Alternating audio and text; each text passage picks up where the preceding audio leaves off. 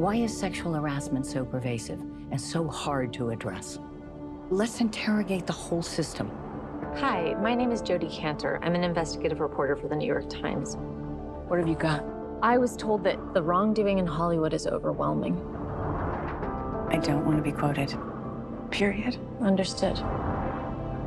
In your previous stories, How did you persuade women to tell you what had happened to them? The case I made was, I can't change what happened to you in the past, but together we may be able to help protect other people. The truth, basically.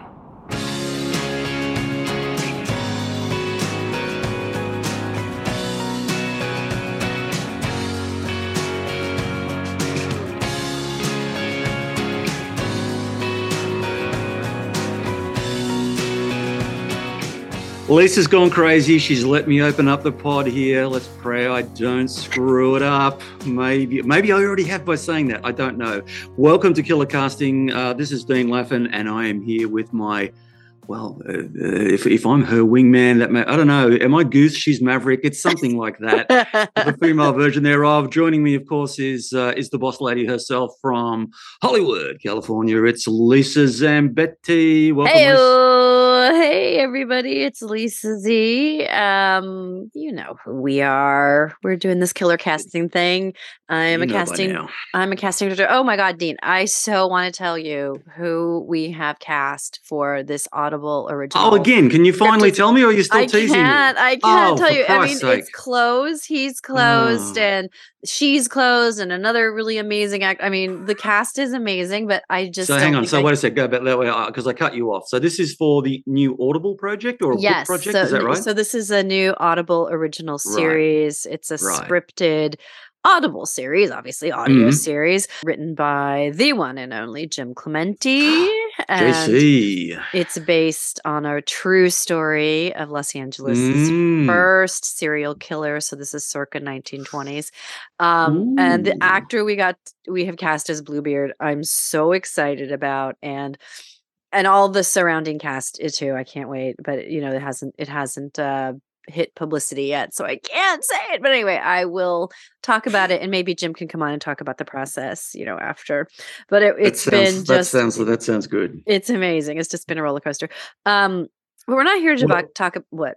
No, I was going to say, and then when we do, because apparently this is the second time that you've teased both me and the listeners with this. So considering the podcast is called Killer Casting and no one said it had to be limited to film or TV and visual. So maybe then you can come on and talk about the killer casting job that some anonymous casting director did in getting these people onto this project. Huh? I will indeed talk all about it, but that's not what we're here to talk about. No, we're not. No, we're here to talk about, and by the way, can I just say it's so nice that it's just you and me. I mean, we've had some amazing guests over the past few months. You're right. It's just us. It's just us chickens here. So the kids have left home. They've just left mom and dad in the big house by themselves. Absolutely. But the reason is I want to get your honest reaction to the film we're going to talk about today, a film that is very important to me and I think to many, many victims out there, and that's the film She Said. Dean, do you want to just nutshell like what She Said is about and all that stuff, where it comes from? Okay, so this is the story of the investigation that was published in the New York Times and written by Jodi Kantor and Megan Twohey.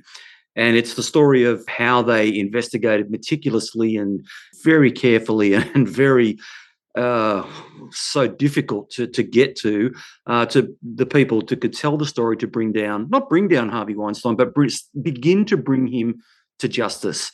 And it is a cracker. It is a cracker of a screenplay. We're going to talk about that a little bit further. But yeah, that's in a nutshell is the story. And I love the title of it as well, that play on.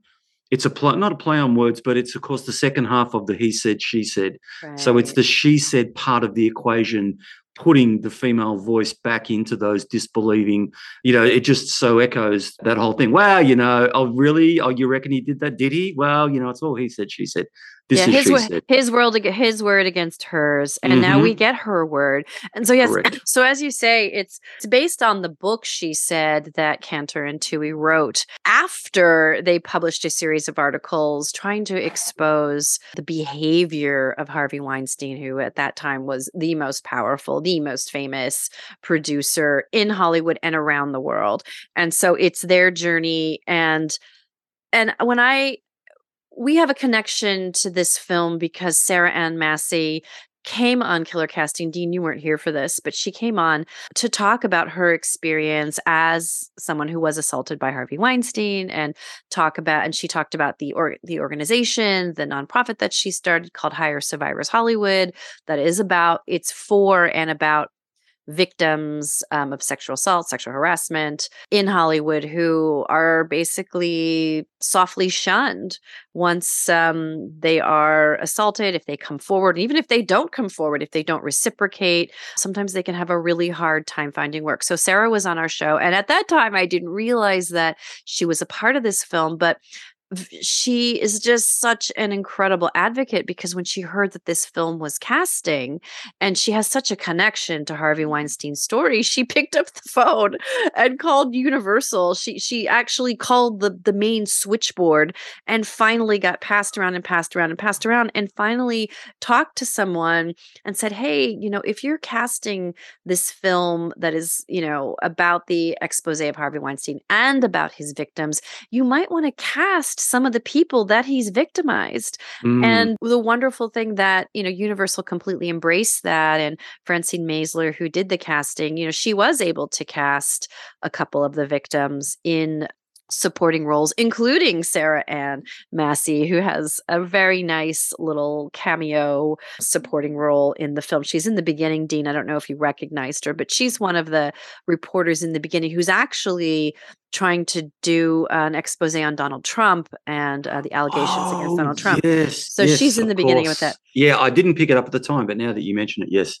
So, I'm manifesting right here, right now, that this film should absolutely get Best Picture, Best Adapted Screenplay, and a Best Actress definitely for Zoe Kazan, and maybe for Jennifer Ailey for her supporting role as Laura Madden, one of his victims. Brilliant. I mean, there's just so many great performances. We're going to get into that, and it's the supporting characters in this are all like the who's who of New York theater. It's a high prestige cast, even if it's not a high profile cast. I mean, it's not the cast of the Avengers. Right. Yeah. It's not the cast of the Avengers, but it's not an A-list cast where people were going to look at them and go, oh my God, it's got, this one, this one, this one, this one, this one, this one, and this one in it. But when you look at the performances, they're all, you know what? It just popped into my head. I was listening to a podcast yesterday, and it was talking about Michael Lewis, the guy that wrote Moneyball. Mm-hmm. Trust me, I'm going to bring these threads together, people. Yeah. And the whole thing about Moneyball was this guy Billy Beans, the coach of the Oakland A's, who instead of recruiting a team of superstars, had this incredibly even team. Like, that was his secret, was go out and find people who are really good but not absolute superstars, because we don't have the money to buy them. That's not saying that the actors in this cast haven't been incredibly well cast and aren't incredibly terrific. They are, but what I'm saying is that it doesn't have an Al Pacino and a this and a that. It's not like they're names that people are gonna look at and go, oh wow, that's got a massive cast. But when you walk out of the film, make no mistake, you've seen a brilliant performance across the board. I mean, it's kind across of the board. As you say, it's kind of an inside baseball cast. I mean, this is a casting director's dream. You have Patricia Clarkson. You have Frank Wood. I mean, you have the who's who of Broadway, New York theater in this cast. I mean, so many actors I recognize. Sean Cullen. I mean, Sean Cullen, he was great. So good. Yeah, and we'll get into that. So I already really wanted to see this film, and I was very fortunate because Sarah Ann invited me to a special screening that Universal did just for the members of Hire Survivors Hollywood, which I'm on the advisory board of. So you can imagine that this screening was filled with survivors, with victims, not necessarily of Harvey Weinstein, but, women mainly, but not all women, who've been victimized, who've been brutalized in this industry and beyond. So it was jam-packed screening, and some of the real victims, Rowena Chu was there, who is depicted in the Oh, movie. right. Of Yep. course, Sarah Ann Massey was there, and Adam Shapiro was there, who plays Jodie Cantor's husband, so Right. Zoe Kazan's husband. Oh, he was great. Yeah, and Yeah. so there was a panel after the movie, and Rowena got to talk about what it's like to watch her life and her trauma, on Mm. screen. And we're going to talk about how they depict it and how they don't depict it. But one thing that Adam said, one thing I should say, that at the end of the screening, I think there was not a dry eye in the house. Mm. And at the end of the screening, during the panel, the moderator, who was, I can't remember her name, but she was a wonderful moderator from Women in Film, said, you sitting here in this audience tonight, you may have been very triggered by this movie. You may be feeling really big feelings having to, Mm. watch what we watched. And really, hold yourself close and practice some self-care. So Mm. I really appreciated that, because I think people were very moved by the film.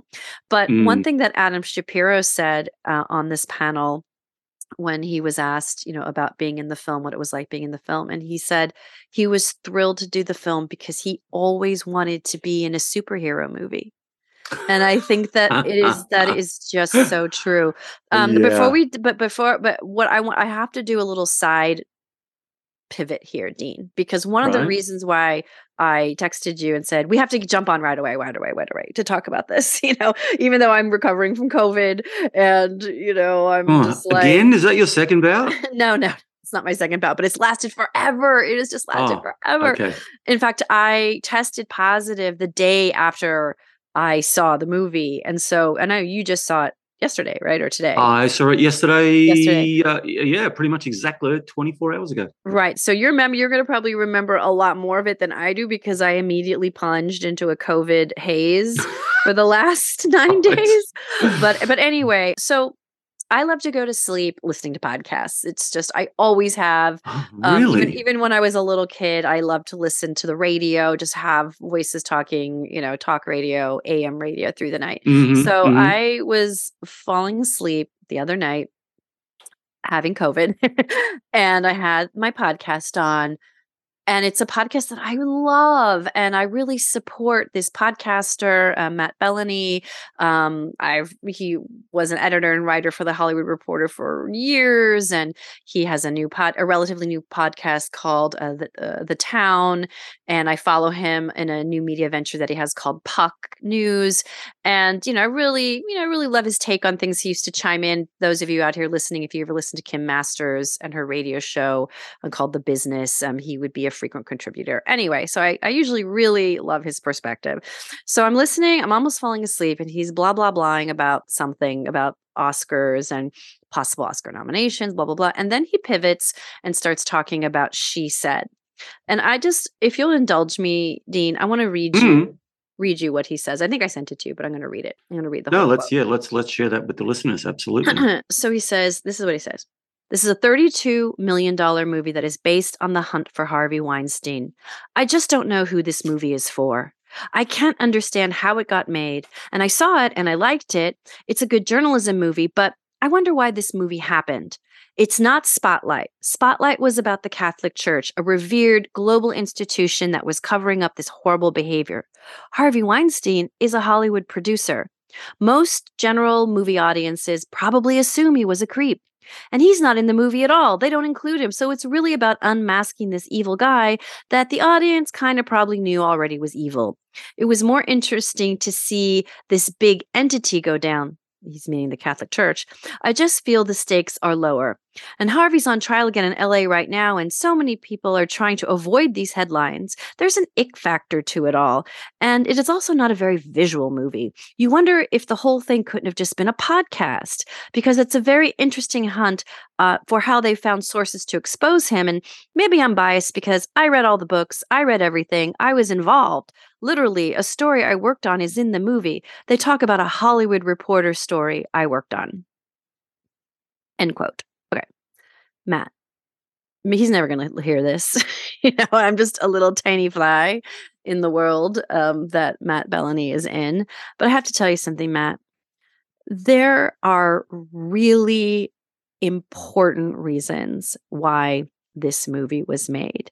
And no, you're right. It is not the testosterone fueled juggernaut like Top Gun Maverick, which was a $170 million film that made back almost all of its money its first weekend. No, this is a $32 million film that is not going to make, hardly anything in its first weekend. It's going to take many, many weekends for it to recoup. And, hopefully with award season coming around, more and more people will see it. But I have to tell you, I can tell you why this movie got made. And like the film or hate the film, that's fine. But to basically give this sort of shrug, right? This oral shrug, AURAL shrug. Like, why should this movie have been made? I can tell you why. Because the female reporters who tirelessly chased this story and were cock-blocked at every turn, the women victims who had the courage to come forward on the record and tell their story despite threats and backlash, they are fucking superheroes. They are rock stars, and their voices deserve to be heard. And I can promise you, Matt, that this film mattered. Who is this film for? It mattered to each and every person in the audience of the screening that I was in, And Dean, I have to tell you that I'm very shocked that somebody like Bellany, who's been, Hollywood Reporter for many years, as he said, he's, reported about Harvey Weinstein. He knows the kind of trauma that this guy inflicted, not just on Hollywood, in New York, in London, in, across Hong Kong. Across the globe. And Dean, he's married to a manager. A female manager, a very successful, high-powered manager. And you'd think that he'd have a glimmer of why it is so important and imperative that a movie like this be made, not just because he's been in the business for so long, his wife is in the business, but I can tell you that his wife's clients at some point, some of her clients have been victimized, if not by Harvey Weinstein. And by the way, one of her clients is on the record as having a very horrible encounter with Harvey Weinstein.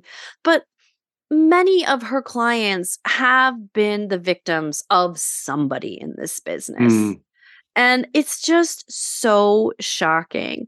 And the other thing I would say is, the big bombshell in this film, and we'll break it all down, is the part where it's not just about Weinstein, it is all of his enablers and protectors and Rowena Chu having to have a part of her NDA say that she will not get therapy. Yeah. Oh, that's the conditions around the NDAs were unbelievable, weren't they? How about the fact that they didn't even get copies of their own NDA? They weren't allowed copies. They were not allowed to have copies of their own NDA. I'm like, is that even legal? How can you not get a copy of your own NDA? That's ridiculous. So just to sort of, we're gonna, all right, okay. Now, hang on. Now, sorry, before we move off, Matt, let me tell you something about the words that when you first sent them to me, and when you just read them back, and I just sat and listened to you very carefully as you said them, I am just gobsmacked. Like, especially being an industry insider as he is, he has no excuse then for those words. Now, you might not want to take him to task, but I don't give a shit who he is, right? That to me says a lot more. When people say things and they think they're commenting about something, but in fact they say it reveals much more about them than it does about what they're talking about or what they say. And that's the case with Matt. That is so dismissive and so disrespectful and just so clueless. How can you be so clueless? Like you would expect that possibly from a member of the public, but from somebody in his position, as you've just described to me. I don't know him. I've never heard of him until you mentioned him to me. But now that you've described his position, that's just whack. That's like saying, I watched that movie, All the President's Men, and, it's really just for Beltway insiders. I wouldn't bother with it. It's like, fuck off. Yeah. Well, and the thing is that it's almost like he's saying, well, I'm just really bored with this subject. And there's kind of an ick factor. An ick factor. That's an understatement of the fucking century. Yes, there is an ick factor to it. And can we just get over it? Can we move on, please? Yeah, I'm sick of this topic. The Jesus. callousness of this was Yes. just unbelievable, and I mean, he doesn't give a shit what I think, but it's just so, of course, and I immediately, canceled my subscription to Puck, and I wrote this very fiery email to unsubscribe, Uh, and which is probably not even read by a real person. It's probably like a bot that is just like, bleep, bloop, bleep, unsubscribe. But it's just so disappointing because his podcast does have reach, and when somebody like that is just so casually callous and like, meh, rolling, But you know it's what, Lisa? That just echoed, doesn't it? That reaction echoes exactly the problem that the girls were up against. yeah, It's like, yeah, it's the that's literally, it's a different take on, oh well, it's a case of he said, she said, or everybody knows what Harvey's like, or blah blah blah. Everybody making excuses, men making excuses. But even as you say, like, they were cock blocked everywhere for this. But even when they went to that house and they knocked on the door of the woman who was hosting a party and they said, "Hey, we're from the New York Times.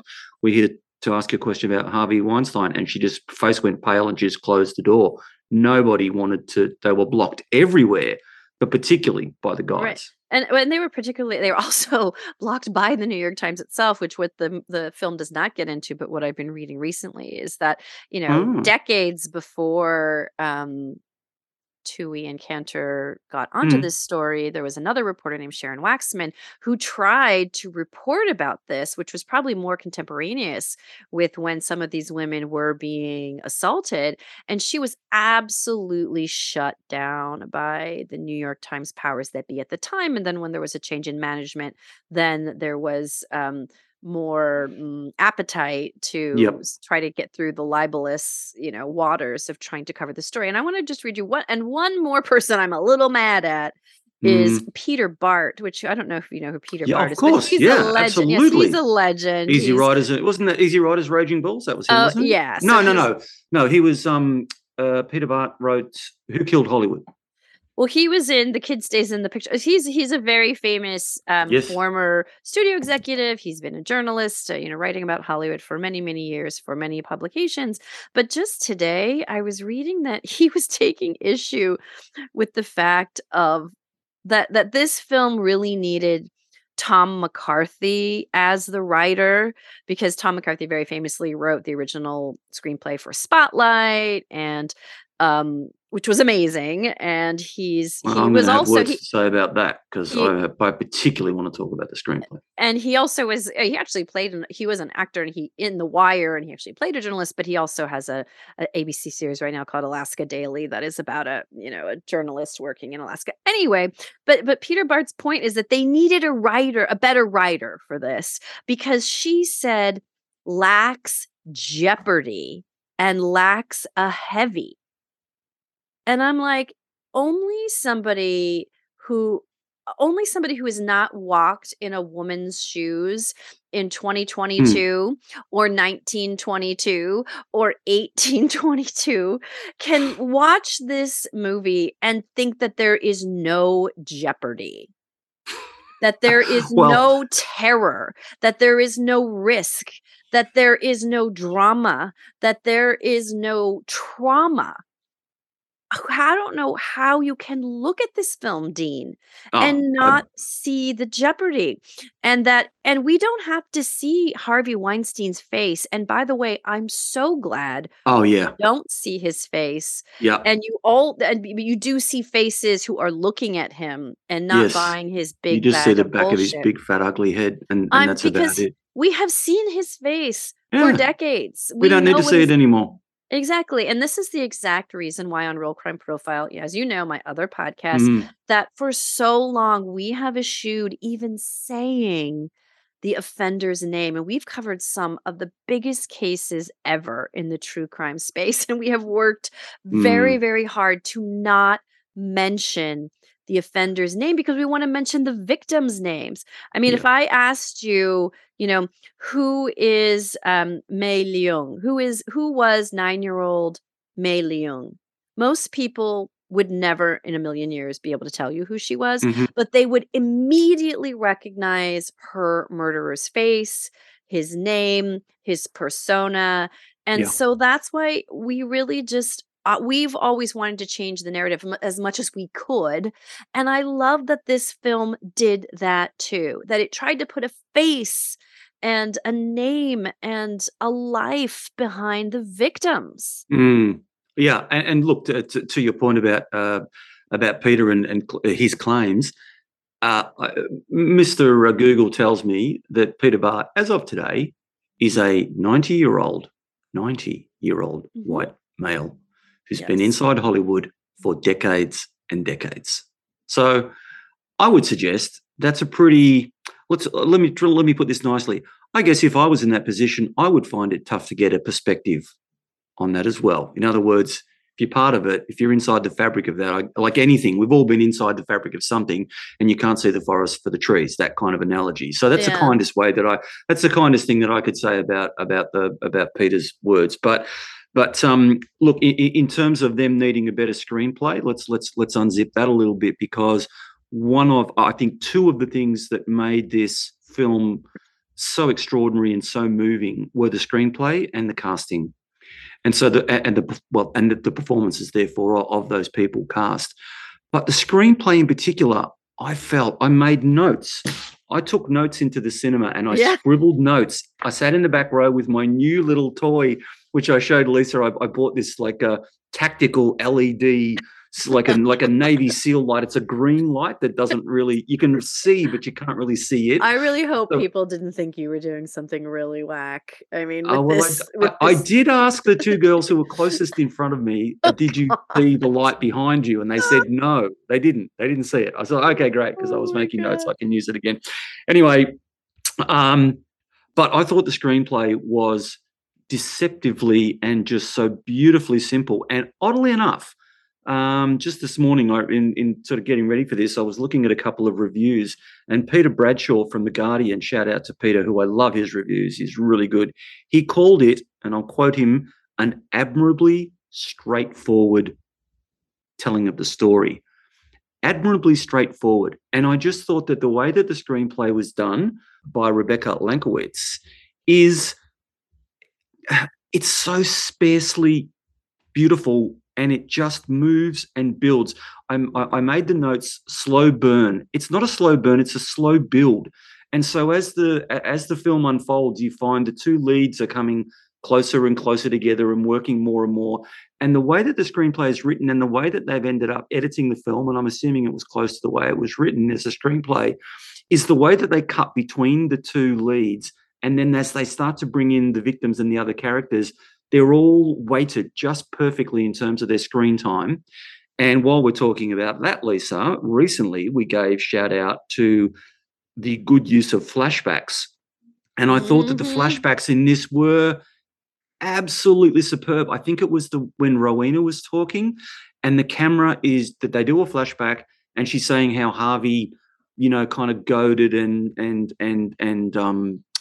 shamed her almost into, taking off her shirt and doing this and doing that.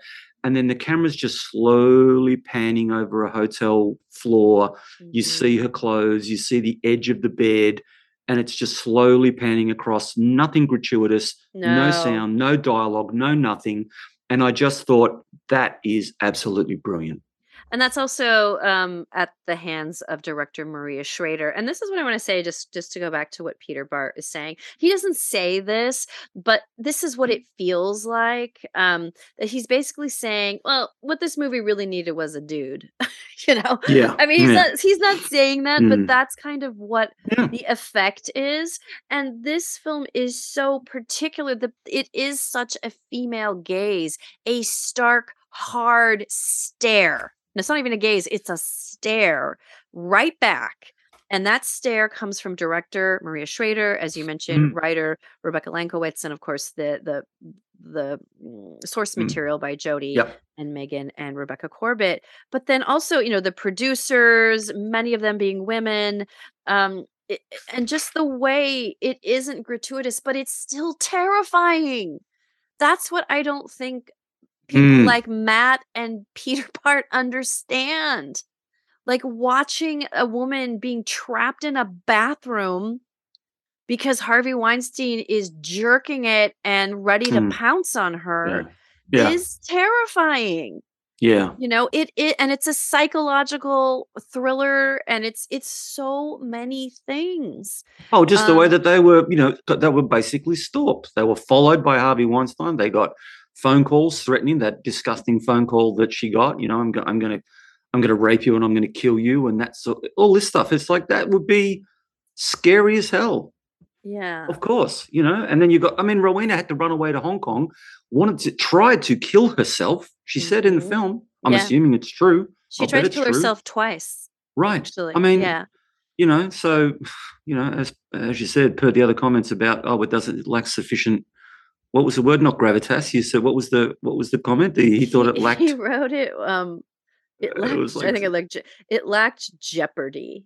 It jeopardy. lacked Oh yeah, there's not jeopardy. enough jeopardy in that for you. Which he Okay. says is a key element to drama. Thank you very much, Professor Bart. And I love Peter Bart. I mean, he's such I loved his book. Who he's Killed such an Hollywood was great. institution, but I just feel there's just a tone deaf to some of these comments. And now you don't have to love the movie, and you don't have to even explain why you don't like a movie. If it's not for you, you don't, it just you don't feel it. That's completely fine. But to question why it even exists is just so incredibly shocking. When you meet, these characters, and they're just so well drawn, even in the brief minutes that we meet them, the Mm. terror, and how this, young reporter knocking on their door, asking questions about their time with Harvey Weinstein just fills them with Mm. absolute terror. Yet we can see they want to talk. They Oh yeah. want to tell their story. And so Yeah. so not want to talk. Well, okay. So in the film and in the screenplay, at least, the way that Lanny, the lawyer, and Irwin, of course, who helps unravel the whole thing by leaving his phone on the Right. table Played and by saying, the great do with Zach this, do with this. Grenier. He's played Yeah, by, it's so he's good. so great. Yeah. Such great cameos. And uh, but there's Irwin, who knows. He said, okay, I knew that bad things were happening, but I didn't know it was this way. So here's the phone, do with it what you will. He goes to the bathroom. But there was a scene there where even Lanny, she says to him, Lanny, this is going to come out. He goes, yeah, I know it will. So he knows that it's going to come out, and yet he's still playing his role. He's still, protecting. Because and I still, think that they didn't really realize, because at that time, I mean, Harvey Weinstein was just so bulletproof, Mm. I just don't think anybody really felt, and plus they'd done this, they'd had these NDAs, and they'd paid off so many people. And so many people were complicit. Even other Mm. women, they called them the honeypots. If you Right. read Ronan Farrow's, who is another, hero, of course, in the big saga, in the big picture of exposing Harvey Weinstein, was Ronan Farrow, and other writers. But they're called honeypots, and there are other women who make the soon-to-be victim feel safe, Well, right? just like And Epstein. Yeah. exactly. Same model. And yeah, well, and that's the other thing I was gonna say is that the other reason why, this film needs to be made is to really keep showing that investigative journalism matters. Good media, responsible media, dogged, determined media matters. We would not have found out about Larry Nasser. We would not Mm. have found out Ugh. about Jeffrey Epstein, Yeah. and so many other just blatant offenders without the media, without journalists who, as they show so well in this film, and they certainly showed in Spotlight, how responsible media functions. That it's not tabloid journalism. It's not fake news where they're just gonna just say anything without a backup. That you have to have confirmation, cross-checking, fact-checking. Mm. That there's so much that goes into it before they will hit. What is this is that great scene near the end of the movie where they're all like hovering over the computer, Not and near the end. It is the end. It's and the final scene of the movie where right, they're where all reading the copy and just making right. sure that And they're that all happy. cursor is like just vibrating Over. over over the publish. the publish, Yeah, button, yeah, and talk about, I mean, my heart was in my throat, when that was happening. So right. I found it just spellbound, and I guess we're just kind of spoiling everything, but I guess you can't not spoil because we all know that Well, Harvey Weinstein was convicted and yes, yeah. did Heads eventually up, people, and he's go on to trial jail. again. And he's on Dirty. trail again, yes, which is even more powerful. I mean, when we were sitting in that screening room, and just that day, I think that was that Jennifer Newsom, got Ah, on the stand and told her story, and victims are coming forward and telling their story. I mean, that makes it even more powerful. It's not about mm. an ick factor. I mean, these are real lives. These are real people, and there's a That's sequence such a of childish phrase, isn't it? It's like, it's so yucky, I don't want to think about it. Oh, really? Try being how on do the you other think end of the it. victims feel about it? And that's the thing. Jesus It's like we Christ. have to unsilence people. Mm, We have to speak for the voiceless. And yes, I don't know when they're going to make back that $32 million budget. And it probably cost that much because they filmed on location in New York in the Real Times building. mm. Um, because they took such care with the production values. Yep. Um, and good for them, and good for Universal for making it happen, and all of the different studios that had to come together, and production companies that had to come together and Yeah. make it happen. Amazing. Hey, Um, speaking of the New York Times and speaking of casting as we were, how good a job, both in the casting and in the performance, were Patricia Clarkson and mhm, Andre Braugher. the best. Man, don't you want? Well, I've been self-employed for so long, I forget what it's like to have a boss. But if I ever get a boss again, I want one like Andre Braugher. Yeah. He was absolutely fucking badass in this. I just Yeah. love the scenes where he was he's on the phone and he said let me get there. He goes, uh, okay, I'm not going to try and imitate his voice. Okay, it's been 90 minutes. We're going to wrap it up now, Harvey. Click, and he just hangs up on him. Boom, like gone. And then he did the same thing to Lanny when he was sitting around the table with Lanny and the two reporters, and he said, "Listen, I got a paper to put out. I'll leave you with the reporters. Bye." And just walks out just like fucking badass. I just loved it. Such a fan of that man. I mean, and the one thing about Patricia Clarkson, many years ago when I was a fledgling actor, just come to New York, and I was feeling so lost and just, is this even going to work? How am I going to make this work? And somebody gave me a free ticket to go see a Nikki Silver play. Remember now what it was called. It might have been Pterodactyls. I don't know. But Patricia Clarkson was in the play.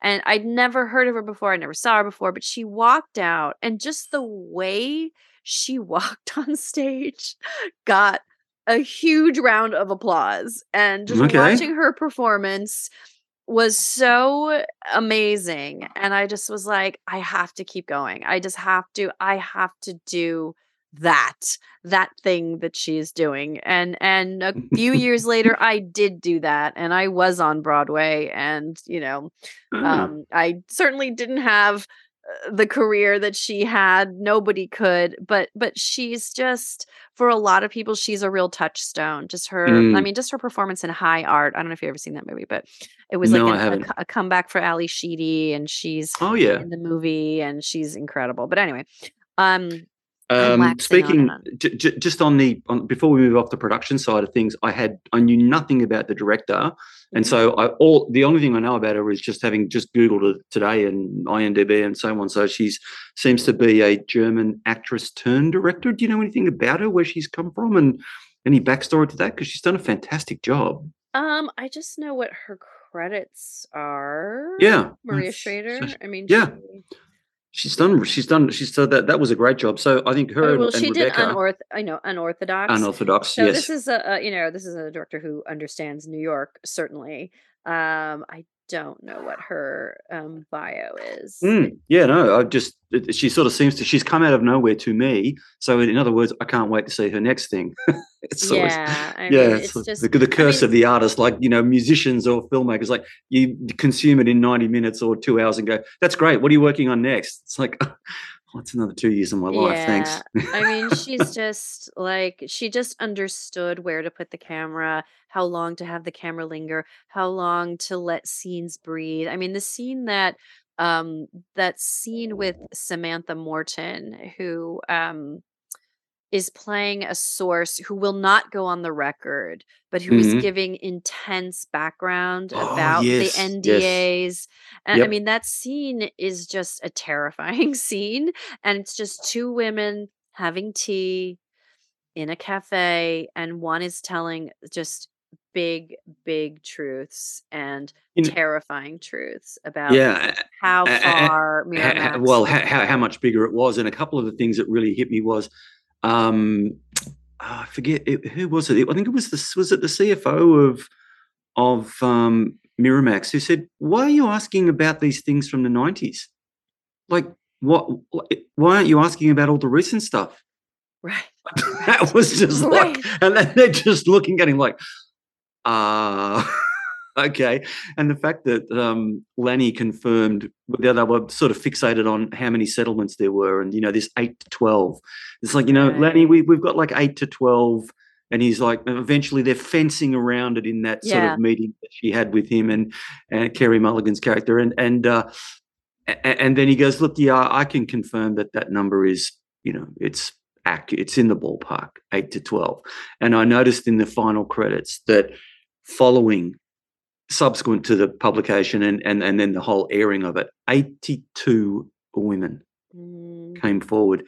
Now, Lisa and listeners who are fans of true crime and people just generally may know, if 82 people came forward, women came forward, how many didn't?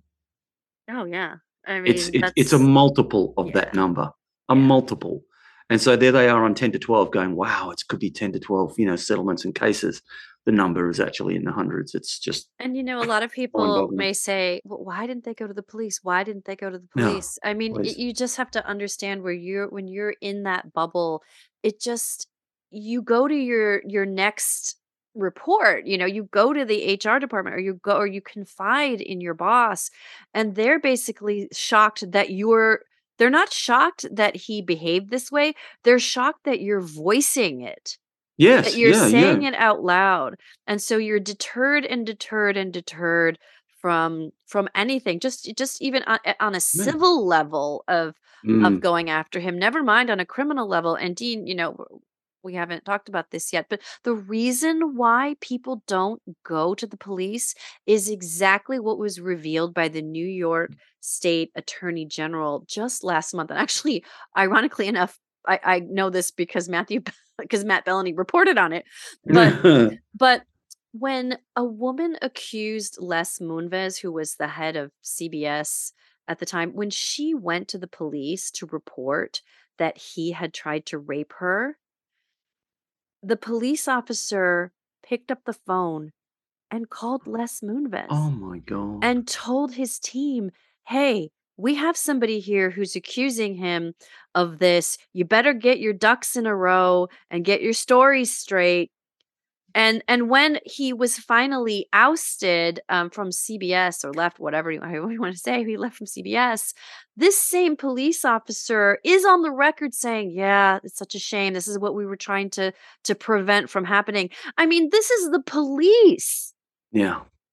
who is betraying a victim like this. This is why women and men Yeah. don't report. And this is Yeah. why that they were able, the only recourse they had was, threatening, to go public, and settling with these ironclad NDAs that kept them silent, that actually hurt their careers, kept them out of work, Finished careers. finished Yeah. careers, that kept them in hiding. I mean, Rowena Chu was in hiding for like 20 years Yeah. after this happened, and was asked again and again and again to go on the record. And she was just, even after all this time, was so afraid. But you can read her. Traumatized. She has a wonderful op-ed piece in the New York Times that she wrote. Oh, let's put that in the show Not notes. not Remind me long to ago. do that. She wrote this in 2019, and Right. it starts. I mean, Harvey Weinstein told me he liked Chinese girls.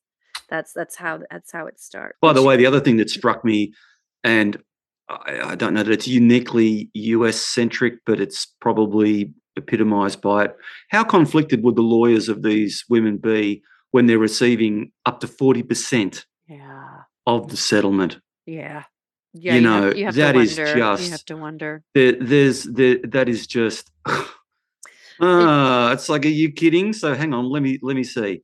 I can convince my client to settle now for $1 million and I make 400 grand, or we can hang on for another whatever amount of time. I've got to do more work. It's going to string on for another 6 months, blah, blah, blah. And we might get 1.5, and I only get another 200 grand. I'd and rather she have the doesn't have any 400 in money my to hand pay now. him It's just a anyway. broken system. Yeah, yeah. Yeah. And the Yeah. other thing that occurred to me, and this was in the film, and she goes into it, Rowena goes into it in her article. So when she would meet with Harvey, she would wear 2 pairs of tights. Yes, I know. Now, Mind-boggling. but you know what that reminds me of, Dean? That reminds me of Jimmy Savile, who was a Oh. pernicious Mm. pedophile, who worked for the BBC, and the BBC knew that he was molesting children, um, when he was doing Top of the Pops and a children's show called Jimmy'll Fix It. Anyway, and there was one victim who said, this is a victim who he assaulted in her church repeatedly, but she was just a little girl and she would insist to her mom that she wear 2 pairs of underwear because she thought maybe that will slow him down and he won't have enough time to assault Mm. me. I mean, that's what it reminded me of. And Jimmy Savile at the time was a very, very powerful Oh, TV yeah. personality who was protected. So anyway, Matt, if you're still listening to this podcast, this is why these films need to be made. And yes, maybe they don't make financial sense. And maybe to some people in Hollywood, it's a real yawn because we all know that Harvey Weinstein was a son of a gun. But obviously, these stories need to be told from the victim's point of view. And Yeah. they need to keep getting told so that people keep coming forward as the Me Too movement or the Time's Up movement, fumbles and kind of goes in and out of the public consciousness. There are still victims out there. There are still offenders out there. And we need to keep our eyes on that. Anyway, but in any case, just as a piece of art, I just thought it was just a fantastic, fantastic film. And I'm manifesting all the Oscars in the world for everyone. And we haven't even talked about the relationship between the 2 reporters and their family lives, which Mm. was such a great little peek behind the scenes. And Dean, just you know how I'm always looking in the background of the set design and the art direction, and I just loved um oh, what the fuck? Carrie Mulligan plays Megan Twohey, and Yep. she's married to my guy, Tom Pelphrey, who I love. But I Ah. love their apartment, and it's just such a New York thing, at Oh least my for me. God. I It actually made a note. I'm like, Wait. I'm like, who is that playing? I Yes. didn't even, He is amazing. But what I loved was we their just spoke bed about him. was their bedroom. So their headboard is actually a bookshelf. Yes. And to me, that is just, I mean, I'm sure that there are lots and lots of places that have that. There are lots of cities that have that. But that's such, to me, like such an iconic New York thing because there's so little space. And just, I mean, I just remember having a very similar bed when I lived in New York. It was just like strewn with books. And Yeah. I don't know, it was just, I just found just so many little details like that. Felt very New York. Even just the dark and woody cafes that Mm. Zoe Cantor is meeting with Zach Grenier to, to try to pry some truth out of him. Anyway, all those little details are just fantastic. Lots of good stuff in there. I love the scene too where Megan Twohey's standing in the bar with the echoes of Promising Young Woman, where she just tells the guy comes over sleazing onto her, and she just tells him to Yes. fuck off. And then he's like, he doesn't get the message, and she just screams at him, the same 2 words, and I'm not going to scream them into the microphone this close. And then he just walks away, and of course all the boys go, frigid bitches. But that was just a slap in the face. It was Yeah. just brilliant. Speaking of casting, do you know why? Is there a story, do you know, behind why? I just a little, odd things catch my eye, as you know, Lisa and listeners. Considering how front and forward she was in it, why Rose McGowan's voice was voiced in the film. It wasn't her voice. She didn't want It to was, do it. She do you didn't know want why? she didn't want to do it. Just didn't want to get tangled up in it, Sh and for whatever reason, she didn't want to. her own So, reasons. And of course, she and doesn't. that's I'm something not we saying should she also needed to, but I just, right, yeah. Hmm. And that's something was an interesting cameo was Ashley Judd playing herself. Oh, That you was just ruined my joke. Oh, I'm sorry. Okay. Well, go Okay. ahead. We're almost at the end. I thought you didn't bring it up. Nah, so no, we'll leave it in. I was going to say, and by the way, speaking of casting, the best casting director, I tell you what, look out for her, because how good was the Ashley Judd she cast? It was picture perfect. Ba-dum, tss. I'm here till Thursday, folks. Try the veal. So, I mean, and that Tip was the your really waitress. interesting thing that they sort of mixed in and out. Sometimes they would use Mm. the real recording that, Yep. famously now Was that his real recording, the yes, one of of Harvey. Weinstein? Yes, so that's the real police recording where they wired an actress who Right. had reported to them that he tried to rape That was her. Alana Gutierrez, I think. And so then they wired her and had her meet with him again and try to get him on tape admitting By the it. way, since now I know that that's real, I made notes on that. What a whiny little wimp he is. Just listen to him going, oh, don't embarrass me in front of this. I come here all the time. Just the disgusting manipulation and the way that it was just, I mean, he was a master manipulator. And I'll bet he was a bully to men as well. Like, I would bet that if you did business with Harvey, you'd be a bloke. He would want to dominate you, and he would want to subjugate you the same way he did to the women. So he just had a special way of doing it with women. There was the overtone of the sexual assault and wanting to dominate that way. But obviously, you don't get to be Harvey Weinstein in a tough business like Hollywood without being some kind of son of a bitch. But just how that other side of him, that weak, whiny, pathetic. How pathetic he was! I thought that was part brilliant. of the grooming. That's part of the grooming Yeah. process, isn't it? There's all different ways to Seriously? manipulate people, which is to Ugh. blow up at them and make them afraid of you that way, and then the other way is to wheedle and try to He would whipsaw from anger to pleading and all that sort of stuff. So I do remember. guess what? I'm glad he is where he is. Enjoy the view, Harvey. I think How those orange overalls working for you, son? You're going to be in them for a while. They're going to cart you out of nose. But I'm just glad that these victims are being able to have the ones that feel like they can come forward are being able to, have their voices heard, and hopefully. And see, it's such a generous thing, Dean, as you know, from the true crime space. Like, when one victim comes forward, they don't even know it, but they're saving so many other people. Just a huge cascading ripple effect. So that's why I'm so weirdly proud of this film.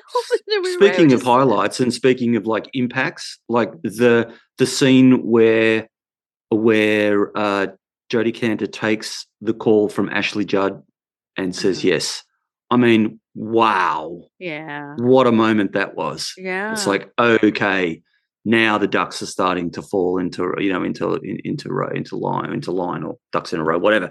Now the whatever's are starting to fall into line. So that was sort of okay. Now and they were all excited, because Patricia Clarkson, Andre Braugher's characters. His name was Dean, of course. So he must be a good guy, Andre Braugher. So I really hope y'all that are listening, please go out and see the film. Oh, the one thing I was going to say is, as far as the low box office numbers, it is such a unfair thing, because this film isn't built to be a juggernaut, as we've already said. But I'm wondering, Dean, because Billy Eichner's film that came out, now I can't remember now, like a month or so ago, called Bros, it also kind of got slammed, not because it wasn't a good movie, but because it didn't have this big box office weekend. And I kind of wondered, because I don't know if people are realizing when something is streaming, and when, something that's going to be streaming on HBO, and when it's going to be in the theaters, unless it's a big, Black Panther. Sometimes I wonder if people can even really discern if this is something that you're going to walk out of your house. Obviously COVID is still out there. I just had COVID, and then there's this other RSV virus. I mean, people are being more careful about what they're going to see and what they're not going to. I'm just wondering if, that kind of plays into it too, that this is something that you might want to watch kind of, snuggled under a blanket, watch, streaming on your I mean, device. look, I funnily enough, I came back home and my wife said, how was it? And I said, it was really, really good. And she said, okay, like worth watching. And I'm like, yeah. And then I looked and I thought, well, how much do you lose by it not being on the big screen versus watching it on your, 65-inch at home? Probably not a lot in the case of this film, but I'm glad I went along and I'm glad I paid my money at the box office to give it a little bit of box office and give it a little bit of love, and to be, a micro contributor to its box office, because I think it is such an important film, and it's just so beautifully rendered. So I came out thinking, I already knew everybody. It's one of those films, like everybody knows the story, everybody knows what happens. They've read the papers, they've heard the podcast, they've read the book, whatever. It doesn't matter. It's getting the appreciation for the unique lens that book and that screenplay bring to the story. And for that, I was very, very pleased to have gone to the cinema and seen it. If nothing else, encourage you to do the same. Yeah, I mean, during this holiday season, once you've taken the kids to all the big box office things, and take your mom, take your sister, take your best friend, take somebody with you to see this film, because I wonder if it won't start some really interesting conversations and possibly open up a space for trust and maybe a disclosure that somebody may have been holding on to. You never know what the bravery of the women in this film can help heal, and what disclosure can feel like. So I give it 2 Zammies, 2 thumbs up, 2 Zammies. 2 big Zammies. 2 big Zammies. From Lisa. Yeah, I agree. Well, Dee, very much. Thank you for jumping on with me. It's so nice for us to just be together and hashing it out, and just the two of us. And I know you're off to Bali. I wish I was. No, I'm leaving in, what time is it for? I'm leaving in 2.5 hours for the airport. I'm off to Malta via Dubai, which is a 26-hour transit. So I'm looking forward to that, like a hole in the head. And then I'm coming home, but I'm stopping off via Bali and taking a week of mental health in a tiny little town on the north coast of country Bali called Ahmed. And there's no reason to be in Ahmed except unless you want to go free diving. So I'm going to go free diving and do yoga and eat vegan and kickstart my free diving after COVID, which has been absent because there was none. Yeah. Well, you have a safe trip, and thank you all for listening and for your support of the podcast. I really appreciate your notes and your posts, and thank you for being part of our little Killer Casting community. So for now, this is Killer Casting signing off.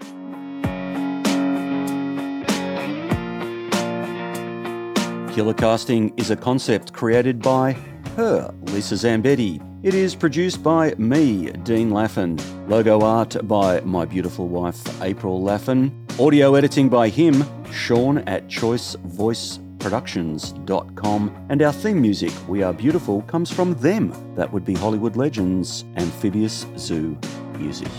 Until next time, Killer Casting out.